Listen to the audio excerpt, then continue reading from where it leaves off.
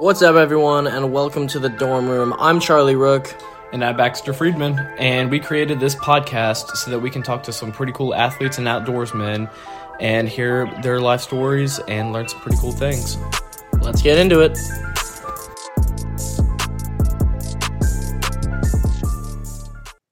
What is up, everyone, and welcome to this edition of the dorm room. I'm Charlie Rook alongside Baxter Friedman, and today we're here with ultra marathoner Andrew Glaze, and we're so excited to talk to him about running a little bit. How are you doing today? I'm doing well. Thanks for having me on. Yeah, of course. Tell everyone a little bit about yourself. Sure. So I'm 45 and I live in California. I am a father of three, married, and I am a fire captain for a profession. So in my spare time, I tend to run a lot.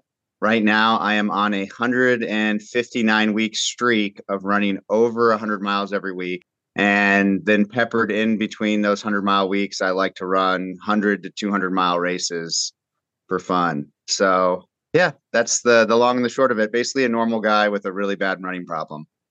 You could have worse problems, I think, for sure.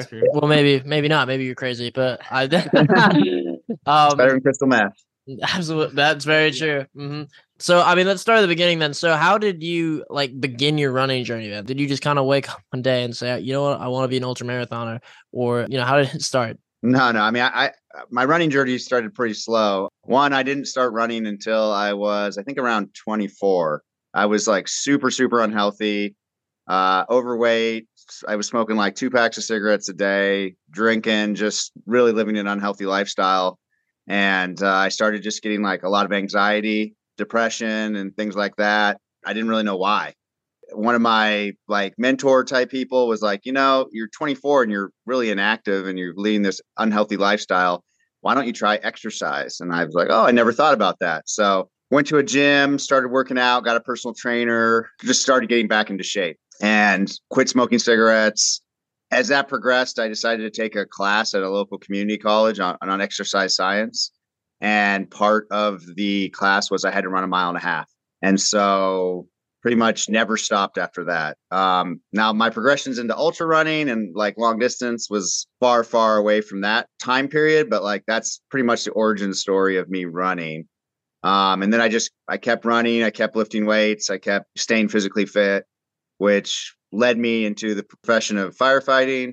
And then through just like, I didn't even know ultra running was a real thing until I was like 34 or something like that. I finally heard about it. I never even knew people ran past a marathon length.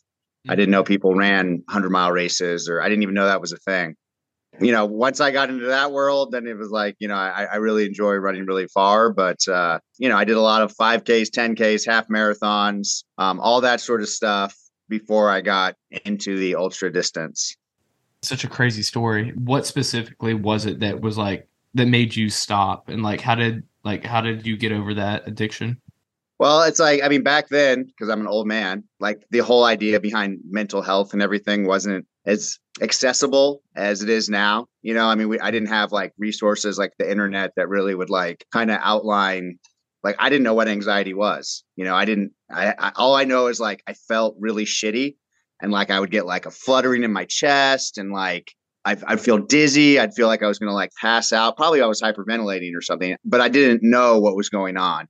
And there wasn't like the resources like available back then to be like, hey, dummy, you're unhealthy and your body is like freaking out. So like figure it out. There wasn't anything out there. So I'm not big on taking medications. So like, I was trying to look for a solution that would, not have me just taking pills. Not that there's anything wrong with that. That's just not really my vibe.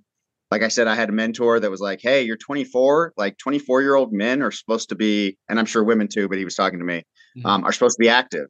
And you're not active and you haven't been active in a really, really long time. And, if you start moving that body, maybe some of that anxiety will go away. And it did. Like pretty much as soon as I started working out, as soon as I started putting like real effort into physical fitness. And then, of course, what comes with physical fitness, you start thinking about your diet, you start thinking about hydration, and you start thinking about all the things you're supposed to do in life. But, back then there was nobody told you about any of this stuff. I didn't know about it. That's why I took a college class on it. I already had a bachelor's degree And I was living somewhere that had like just community college classes that like adults could go take. And I was like, well, I'll take an exercise science class because I had no idea about exercise science. I had no idea what I was supposed to be doing or anything. So I was like, there wasn't like the internet. Well, there was the internet, but there wasn't like the internet like now. Yeah. So it's not like I could just go like learn about it. Like, now if you want to learn about something, you can just like go on Twitter or TikTok and like type it in, and there's like YouTube, and there's 800 videos on everything. Right. We didn't have that back then.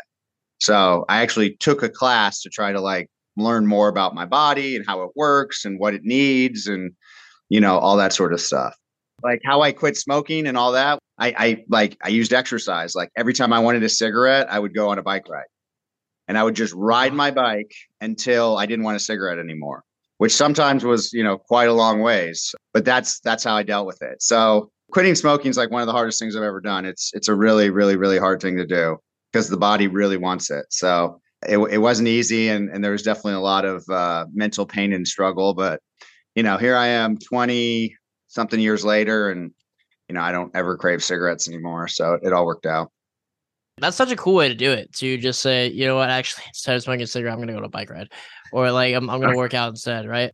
You started to work out and get in the gym. And so then obviously that's how running started. So what was it about running to you that like more specifically appealing to you when you were working out? Or was it just kind of everything first and then running happened later? So, I mean, I kept lifting weights. I kept doing all that. I did a lot of things before I like became a full-time runner. Like I did triathlons. I did a lot of triathlons. So I really like the whole biking, running. I'm terrible at swimming, but I grew up in Southern California, so I've spent a fair amount of time swimming. But in triathlons, like I found that I was terrible at swimming. I'd always come out like of the ocean last. Then I get on the bike and I was like decent on the bike, but like, nothing amazing. But then I would like start running and like I was really good at running. So it's kind of like that, like sort of progression where it's like, I'm actually pretty good at this. And so I think when you're like kind of good at something, then it like makes it more appealing.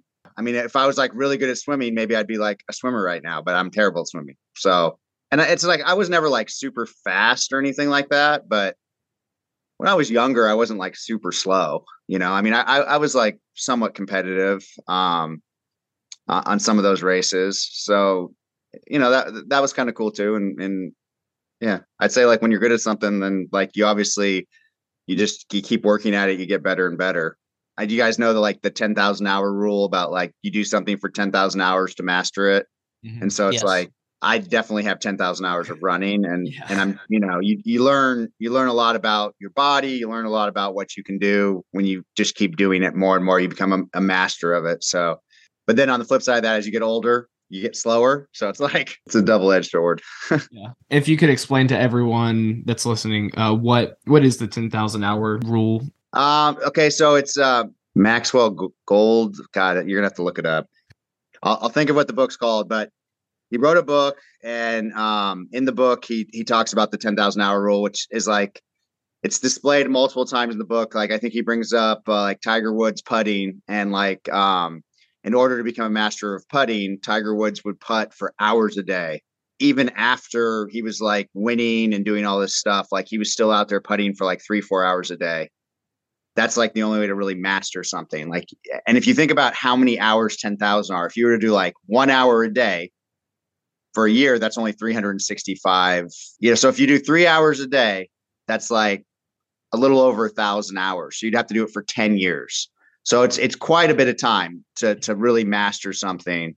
That's sort of where I'm at with running, because I've done it for so long, so many hours a day, that I really feel like every aspect of running I understand. And I think like the frustration with running with new runners is they want to be like me, or they want to be like someone that's like really, really good. There's no shortcuts. Like, that's for sure. How do you get to be on my level? It's not just as easy as just like, oh, you just go run 100 miles a week. Like, well, if you do that, your body is going to get an overuse injury and you're going to fall apart, right away. You can't just go out and like just run really far. Like, you have to train your body to do it slowly over years and years and years. And nobody really wants to like hear that. Nobody really wants to accept the fact that like it takes a really long time to to like get good at something, it takes a really long time to let your body adapt to it. And so people get frustrated. People are like, man, running sucks, man, it's hard. It's like, yeah, it is hard.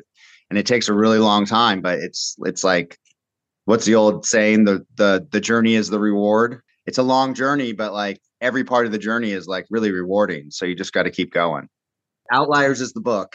Outliers. Yes. Yeah. Perfect. If you Google Outliers, that's the book. We'll look it up and throw it in the preview. Perfect. But no, I wanted to stay on this for a second because we're talking about that running is hard and that you got to put a lot of hours into it. So how have you been able to stay motivated through the years to keep going? Well, I mean, the honest answer is I haven't always been super motivated. I mean, I've had a lot of ups, I've had a lot of downs. Like there's been periods in my life where like I haven't been able to run as much. You know, I have 3 kids, and like when they were young, I didn't run as much. When I got hired on the fire department, you know, your first year is like called probation, and you have to work a lot at the job, and I didn't run as much. I mean, there's just been times like I've been injured before. I couldn't run as much. I've had surgeries before I couldn't run. I wish I could say for 20 years I was completely motivated, but you know, the world goes up, the world goes down, and you know, sometimes not so much. Now lately, how do I stay motivated? You know, I mean, again, the answer is that I'm not always motivated. I think I've formed a really, really strong habit, and I'm really, really good at consistency at this point in my life. And so beyond the motivation is just like the consistency of doing it day in and day out. And it's just part of my routine now. It's part of like what I do. And I don't wake up and go, oh, I wish I feel motivated right now. I mean, I still wake up in the morning and I'm like tired and like, you know, I don't want to get out of bed. And like, you know, every morning I have all those thoughts. Like, I would love to, you know, I wake up at 3:30 every morning. I would love to sleep in and like, you know, stay in that warm bed with my wife. But like, I get my ass up and then I like start my morning routine. And it's like, then I put my running shoes on and I go for a run. And like, you know, the first mile sucks. I hate it. Like, I feel sore and stiff. And like, maybe it's raining. It's probably dark outside. There's 1,000 excuses. I don't want to do it. But like, after a mile or so, my body warms up. I start to feel good. And then I'm like, oh, okay, this is what we're doing. And, you know, I keep going. So if you're going to wait for motivation, probably not going to happen. And, you know, people that look for motivation, you know, you're going to fail because everything's inside your brain is always going to tell you to take the easier, softer route because the brain is lazy. So you just have to kind of push through that and try to stay on a consistent plane, form those habits so that like you can just stay consistent and not really have to worry about motivation. There are things that you can do to motivate yourself, right? You can like sign up for a race and you can put yourself on a race plan and you're like, you know, you're shooting for something, but what happens when the race is over? Then are you not motivated anymore? You know, so it's like some people need goals to like stay motivated, and that's okay. Like, you know, set a goal, and it could be a yearly goal. It could be, you know, I talk a lot about goals because like I love goals, but like, you know, you got to break it up. Is it a yearly goal? Okay, well, if it's a yearly goal, then you know, break it up into 12 months and focus on each month. Is it a monthly goal? Then break it up into weeks. Is it a weekly goal? Break it up into days. And by doing that, you're able to like add it together and get a bigger result. The old, how do you eat an elephant one bite at a time? If you look at the elephant, you're like, I can't eat this. But if you just start eating one bite at a time, the next thing you know, the elephant's gone. Unless you're vegan like me, and then you're not going to eat an elephant, but you'd eat something big. So, you know, I run these 100-mile races. I never, ever think to myself, I got 100 miles to run. I think to myself, what's the next aid station? You know, is it 6 miles away? Okay, I just have to run 6 miles. Anybody can run 6 miles, right? I mean, it's you get to that 6 miles and then you're like, okay, when's the next aid station? You know, 5 miles. Okay, I'm just running 5 miles, and you just run to that next aid station or whatever it is. You know, you gotta break it up.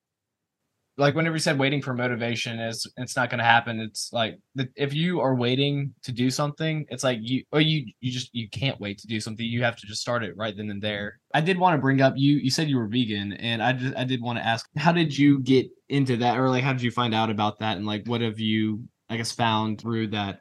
I'm not a pushy vegan. Like I don't tell people what to do. My kids are not vegan. They eat meat. I've been plant-based. I've been vegetarian for a really long time, like I don't know, maybe 18 years or something like that. And like 3 years ago, I got a dairy allergy. When you're a vegetarian and you get a dairy allergy, guess what you are? Vegan. So yeah, I mean, that's basically the origin story of being vegan. As far as being vegetarian, it kind of started as like I was like a really, really big meat eater, like all I pretty much ate. And I used to talk a lot of shit about people that didn't eat, like vegetarians. And my cousin decided to become vegetarian. And so I was talking shit about him. And then I was like, you know what? I'm going to do it for a month. I'm going to do it for a month. And then, that way I can say, then I can really talk shit about him because I'll have actually done it. And I won't just be like, just ignorant of like, the facts. So I did it for a month, and it was when I was doing a lot of triathlons and like really training hard. And man, I never felt better. Honestly, I had more energy. I mean, it was difficult because I was such a meat eater, but like I just felt better. And so I just never went back. I never ate meat again after that. So kind of a weird thing because like, I really, I still miss certain aspects of meat, even though it's been like almost 20 years. But yeah, for me, it really works. And I've talked to a lot of people that have gone back and forth between meat and, non-meat.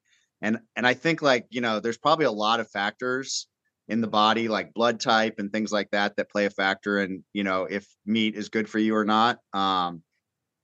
I've talked to people that have like certain blood types and like they went vegan or vegetarian for quite a while and then they went back and ate meat and they felt better eating meat. So yeah, I don't know what the answer is. I'm not a, nutritional specialist, but I know for me personally, it works. And so I do it. And, it's really nothing more complicated than that. And that's why I don't push it on people. I don't consider myself an expert on anything other than Andy Glaze. And so I don't try to give advice. I'm not a coach. I don't tell people what to do. I don't, advise them. I'm just like, hey, this is what I'm doing and this is why I'm doing it. And if it works for you, then I think that's great. And if it doesn't work for you, then don't do it. I mean, I feel like there's a lot of experts on the internet. There's a lot of people you can follow that will give you advice. And if you're looking for advice, I'm not your guy.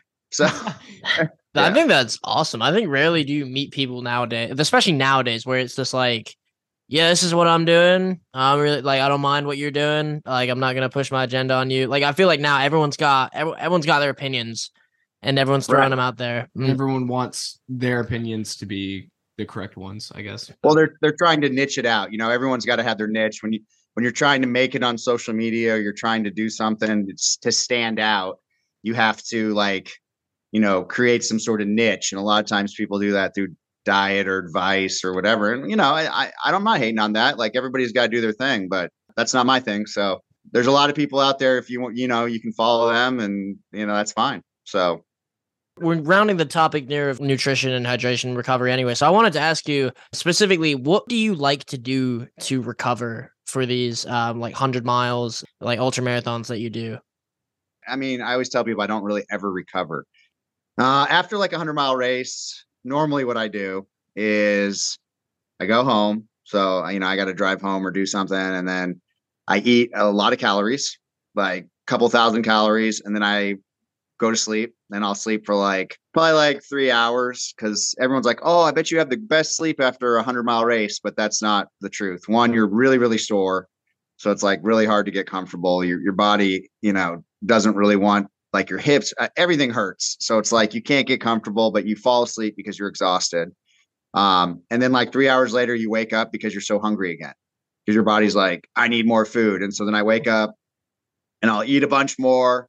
Maybe I'll take another nap after that. And I'll just kind of do that all day. Sleep, eat, sleep, eat. And then probably about 10 hours after the race has ended, then I'll go out and I like to run like 5 miles. So like right when you're like really, you're really starting to like get sore because it's been about 10 hours since you ran. I'll run 5 miles and that'll kind of loosen me up. And then, I mean, there's other things I'll throw in there. Like I'm like big on ice baths. So I'll do an ice bath. Sometimes I'll go get like a massage. I don't always do that day one. A lot of times I'll do that day two, but like get a good leg massage. And then the whole time I'm just drinking like copious amounts of water, just like, really staying hydrated, really trying to flush out any toxins or anything that built up in my body. And then the next day I try to run like 15 to 20 miles, like depending. This last 100-miler, I don't know if you saw my video, but like I ran the race, drove home, did my 5 miles, and then woke up the next day and ran a half marathon with my wife. So, and then like did the day and then ran, another 7 miles at night. So I got 20 miles that day. I mean, that's pretty common, like 5 miles the day of the race ending. Cause you got to think like normally in a 100-mile race, that's like a day. So if it starts at 6 o'clock in the morning, you're ending the next day. So that day I will run another 5 miles.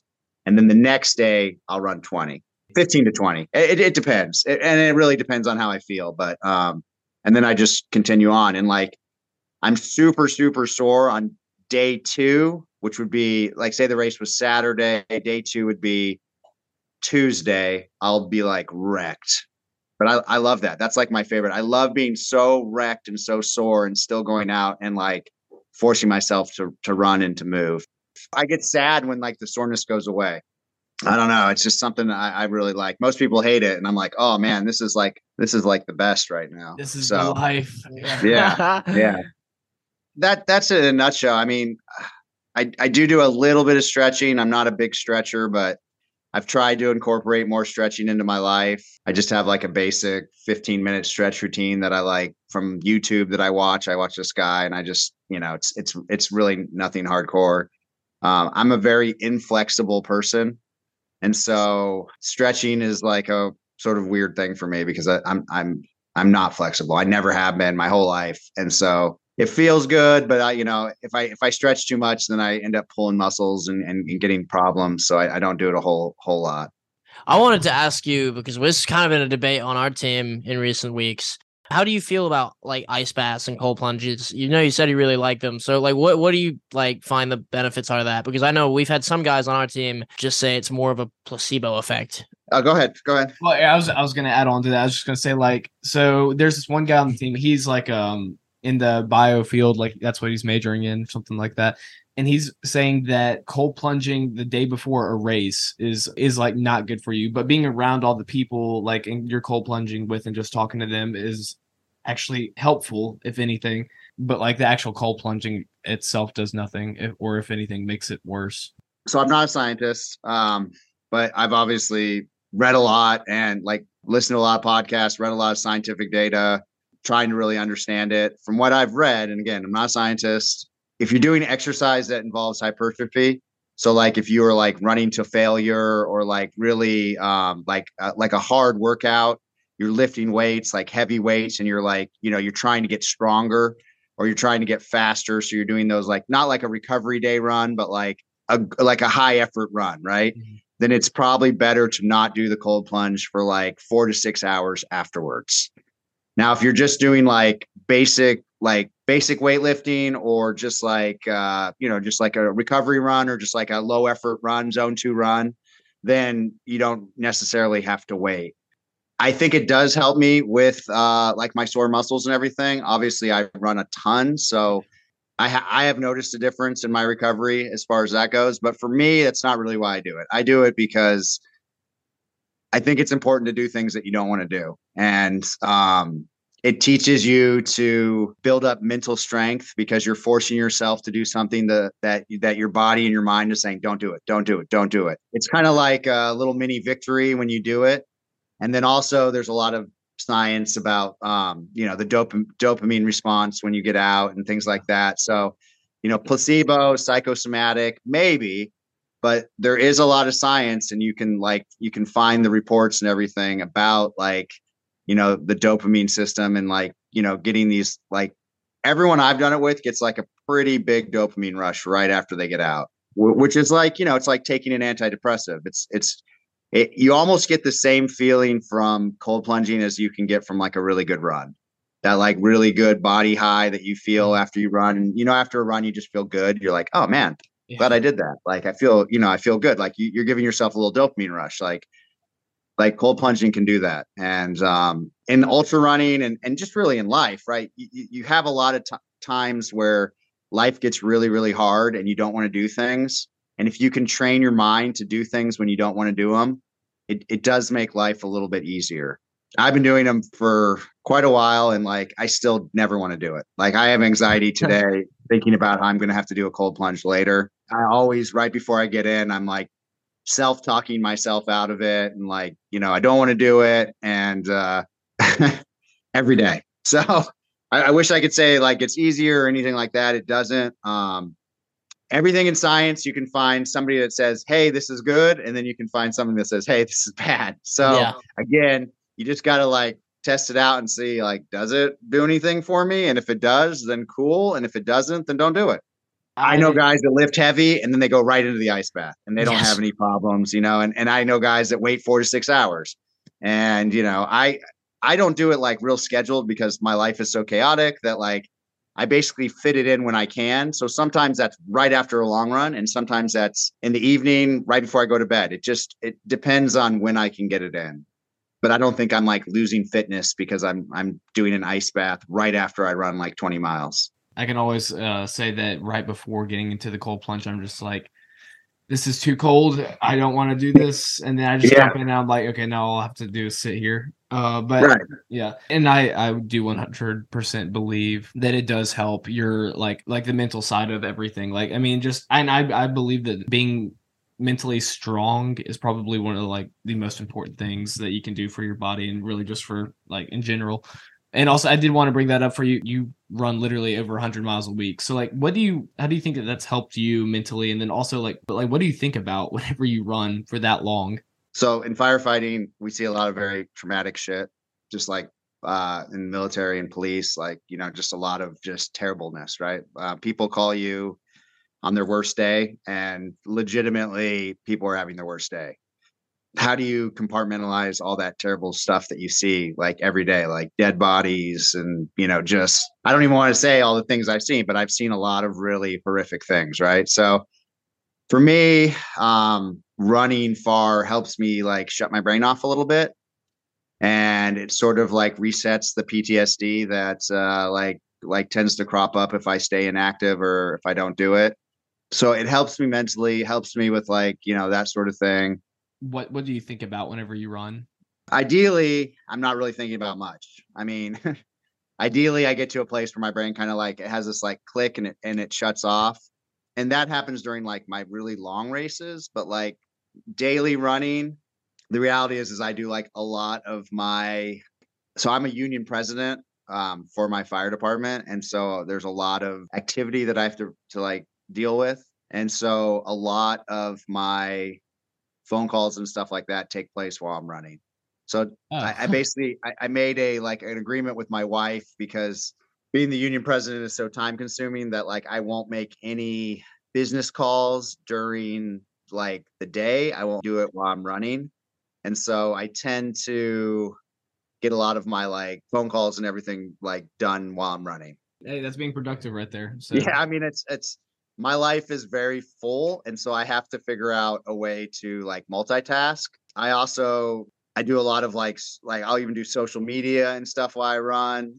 I get like 250 DMs a day and I like try to respond to everybody. And so God. like the only way I can like do that is like while I'm running, which is like challenging, but like, and that's why if anybody's listening to this, it's why all my DM messages replies tend to be very short because it's hard to like type out a big long message while you're running. Mhm. So but I try if it warrants a longer response, then I'll save it and try to respond later with a longer response. But I try to like stay active with my community and like I'm trying to encourage people to like stay active and be better and like do hard things and all the things I say. I only have 24 hours just like everybody else, so it's hard and it's just like a juggling act of trying to get as much done as I can in the same amount of time everybody else has. I don't know. I mean, I like podcasts. I'll listen to podcasts. I listen to Audible. I have an Audible account. I like listening to books. I listen to music, but normally I only listen to music when I race because I like the music almost like a drug, like I will like starve myself of it. And then during a race, like, listen to it and it I tends to got like you. motivate me, Yeah. Yeah. I mean, it is kind of like a drug. I'll try not to listen to it when I'm just training. I listen to podcasts and then also like listening to podcasts and stuff like kind of slows you down because you're not like, oh, and like wanting to run fast when like some guys like, and the scientific this is like, it's hard to get like really like pumped up on that. So I'm trying to learn while I'm running. It's everything. I'm trying to get better. I'm trying to, understand new things, new concepts. Just doing I'm everything while you're running.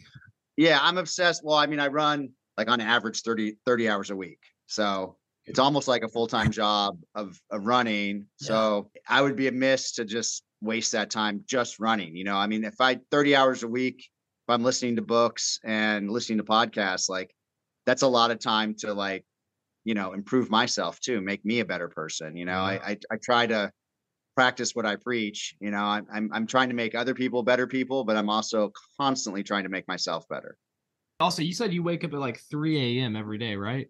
Yeah, like it's been between 2:30 and 3:30, but lately it's been mostly 3:30. What time do you go to bed at night? Like around 10. You only get like 5 hours of wait, am I doing this? Yeah, about math 5.5. right? Yeah, 5.5 something like hours that. of sleep. Wow. Yeah. See, the thing is, as a firefighter, like I get really shitty sleep at work because people call 911 all night.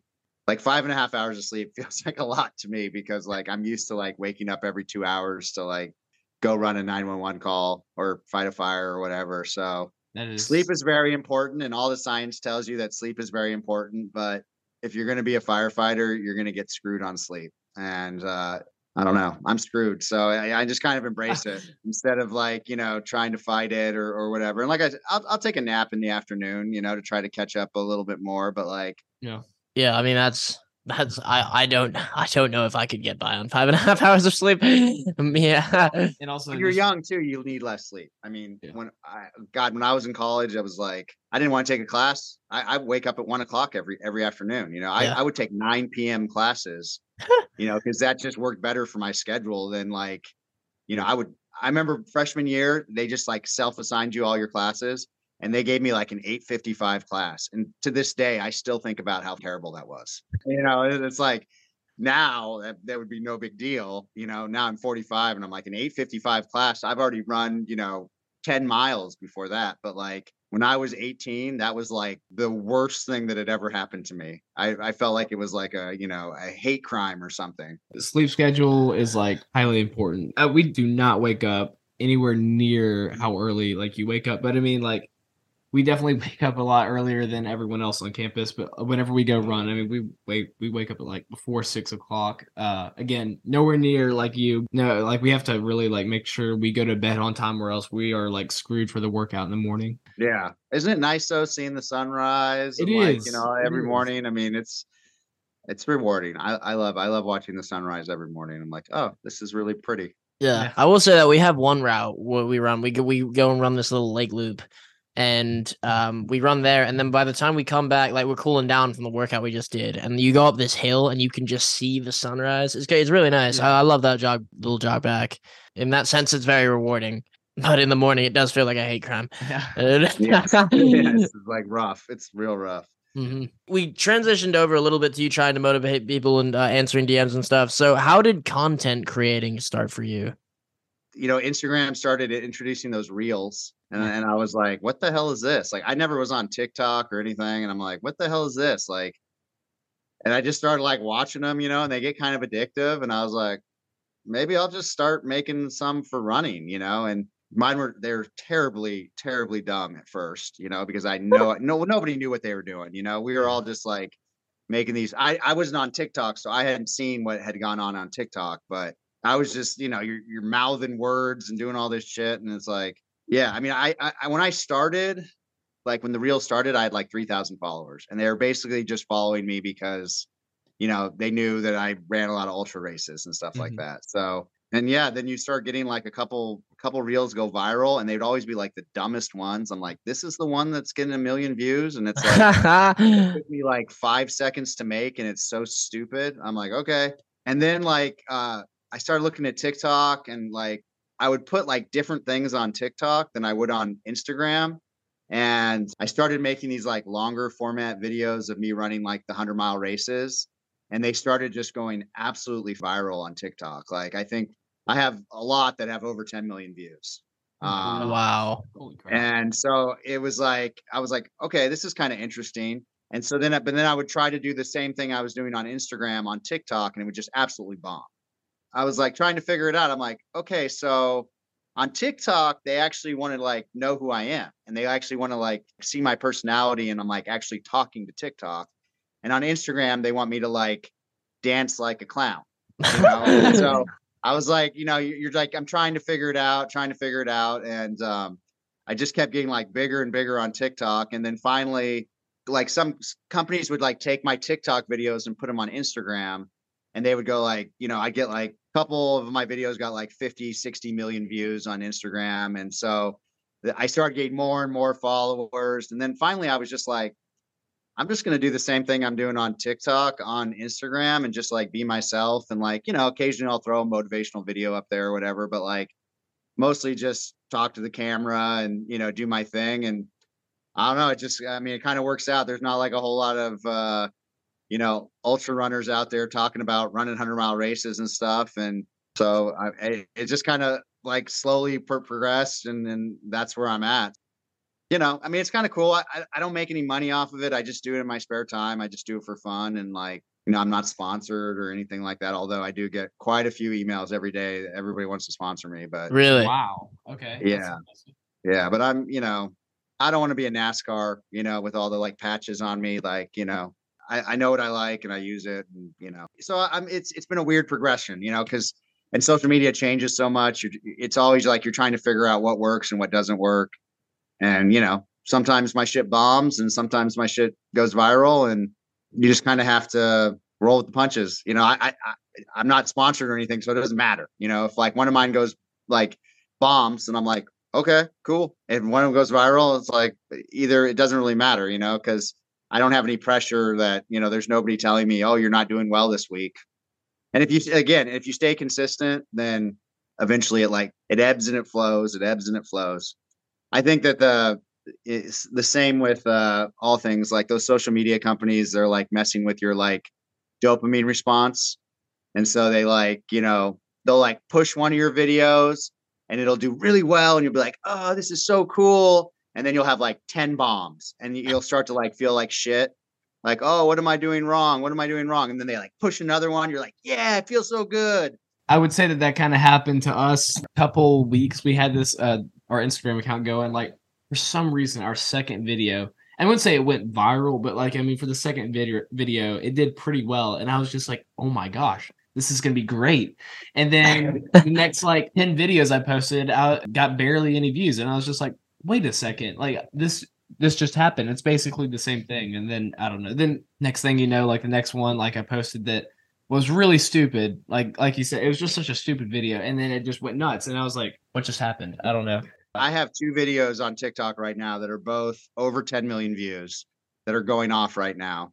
They both have like over 1 million likes. Like one has 1.6, one has like 1.4 million likes. And then I posted something the other day and it got 10,000 views. It's like you can't, I'm like, okay, honestly, I don't give a shit. So, and I have like 230,000 followers. So it's like, how does that make sense? It doesn't. Don't try to stress out about it. You're not all going to be like the famous person that gets, 500,000 views on every video, but occasionally you'll hit. And if you do, just realize it's just the algorithm messing with your dopamine system. Yeah, we had this one dude on the podcast a few weeks ago. His name is Matt Choi. Do you know him? I don't know him. We follow each other.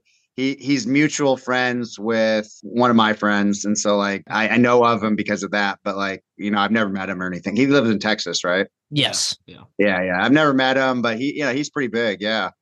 I did want to just jump into this. How did you get into ultra marathon running? How did that actually happen? I got into ultra running because I was doing obstacle course racing. I used to do a lot of Tough Mudders. Like everything in my life, I got obsessed with them, and I was doing like tons and tons of Tough Mudders. And I would go and I would do like 2 or 3 in a day. So I would like do one loop, which is like 12 miles, 13 miles. And I do another loop, and then I would do another loop. And so I was like doing these like crazy amounts of obstacles. Well, Tough Mudder started doing World's Toughest Mudder. And it was a 24-hour Tough Mudder where you would go out and run like a 5-mile loop with 20 obstacles as many times as you could in 24 hours. So I signed up for it and I was like, okay, how am I going to train for this? Well, I started training for it by training. I'd go out and I started doing 50K ultra marathons. So a 50K ultra marathon is 31 miles. So I did that. And then like kind of the next step up from 51K is 50 miles. And so I started running 50 milers, and then you go into 100K, which is 62 miles. And so I was basically like training for like these 24-hour Tough Mudders by like running ultra marathons. And then I was like, well, I kind of like this better than the Tough Mudders. And so then I just quit the Tough Mudders, and now I just do the ultra running. So I mean that's how I got into it. And then then everyone's like, 100 miles, that's like the pinnacle distance. And so I trained really, really hard over a couple of years, ran my first 100, and then I was like, wow, this is really fun. And then I'm kind of addicted to the 100-mile distance. I mostly just do that. One year they had this like crazy windstorm that we all were subjected to. Like it was in Vegas, and it was like 60-mile, and we had to wear like ski goggles. Oh my.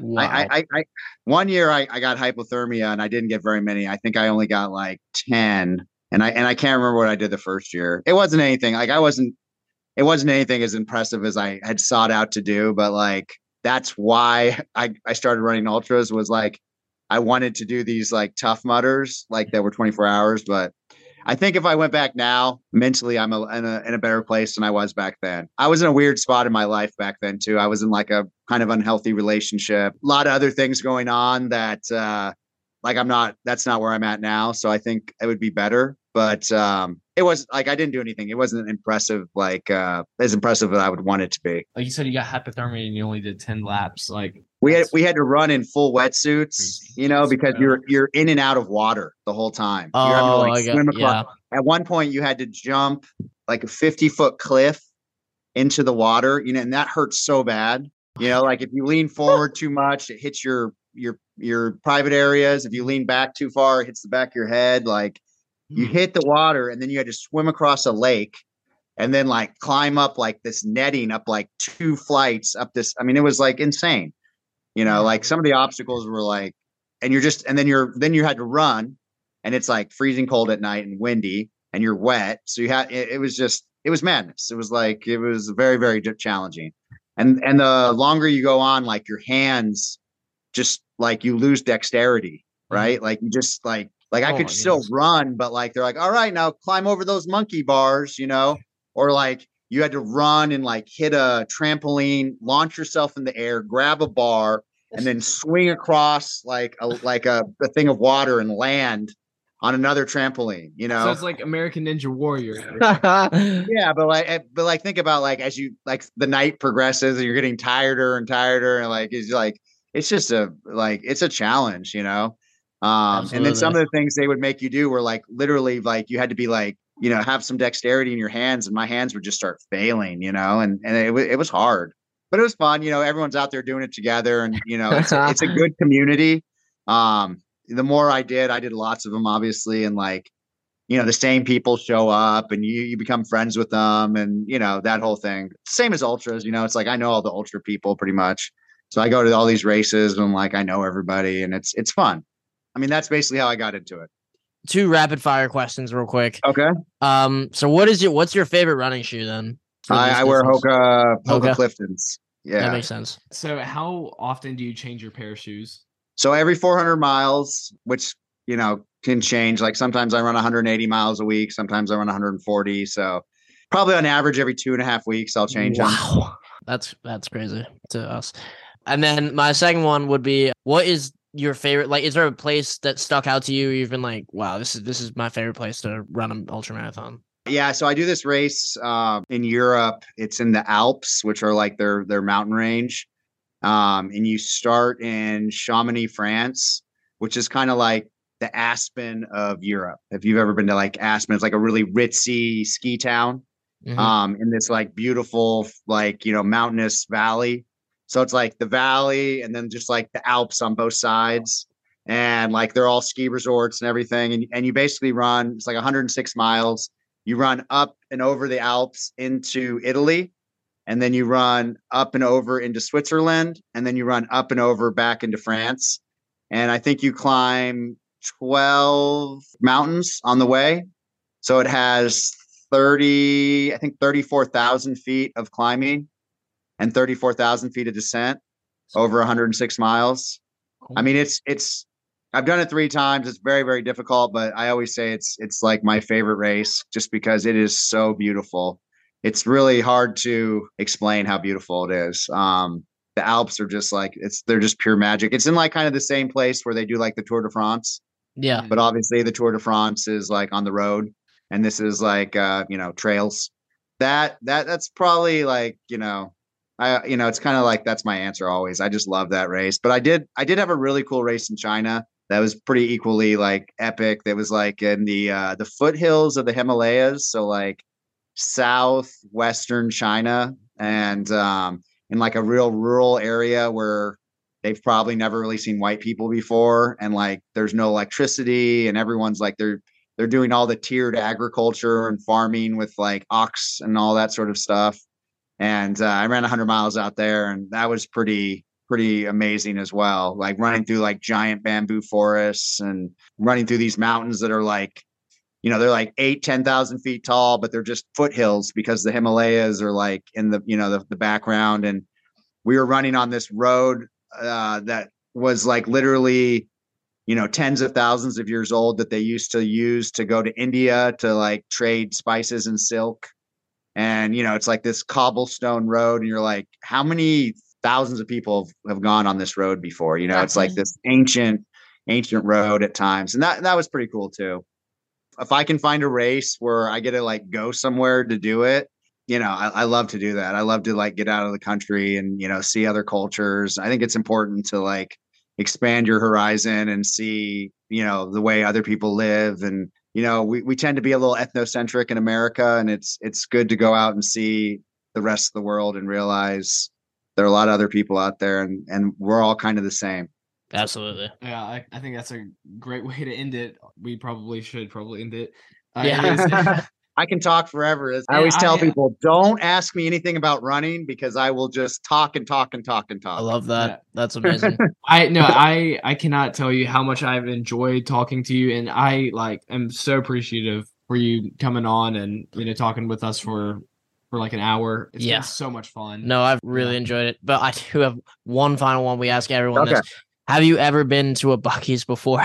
I have not. But my buddy just got back from Tennessee, and he told me all about it. He told me that it's amazing. Like literally, I was just running with him yesterday, and he talked about it for like 20 minutes straight about how amazing it is. But I have never been. He's probably told you everything, but I mean, it is a great place to go to. Highly recommend. 10 out of 10. For everyone listening, I've been to a Buc-ee's now. I finally went, and I love it. Yeah. It's a happy place. But thank you so much. We've really enjoyed this. And I know we took an hour of your time, so we really, really appreciate it. It's all good, man. I had a great time, and it was fun. Awesome. All right. Well, this has been another episode of The Dorm Room with Charlie Rook and Baxter Friedman. And we will catch you all next time.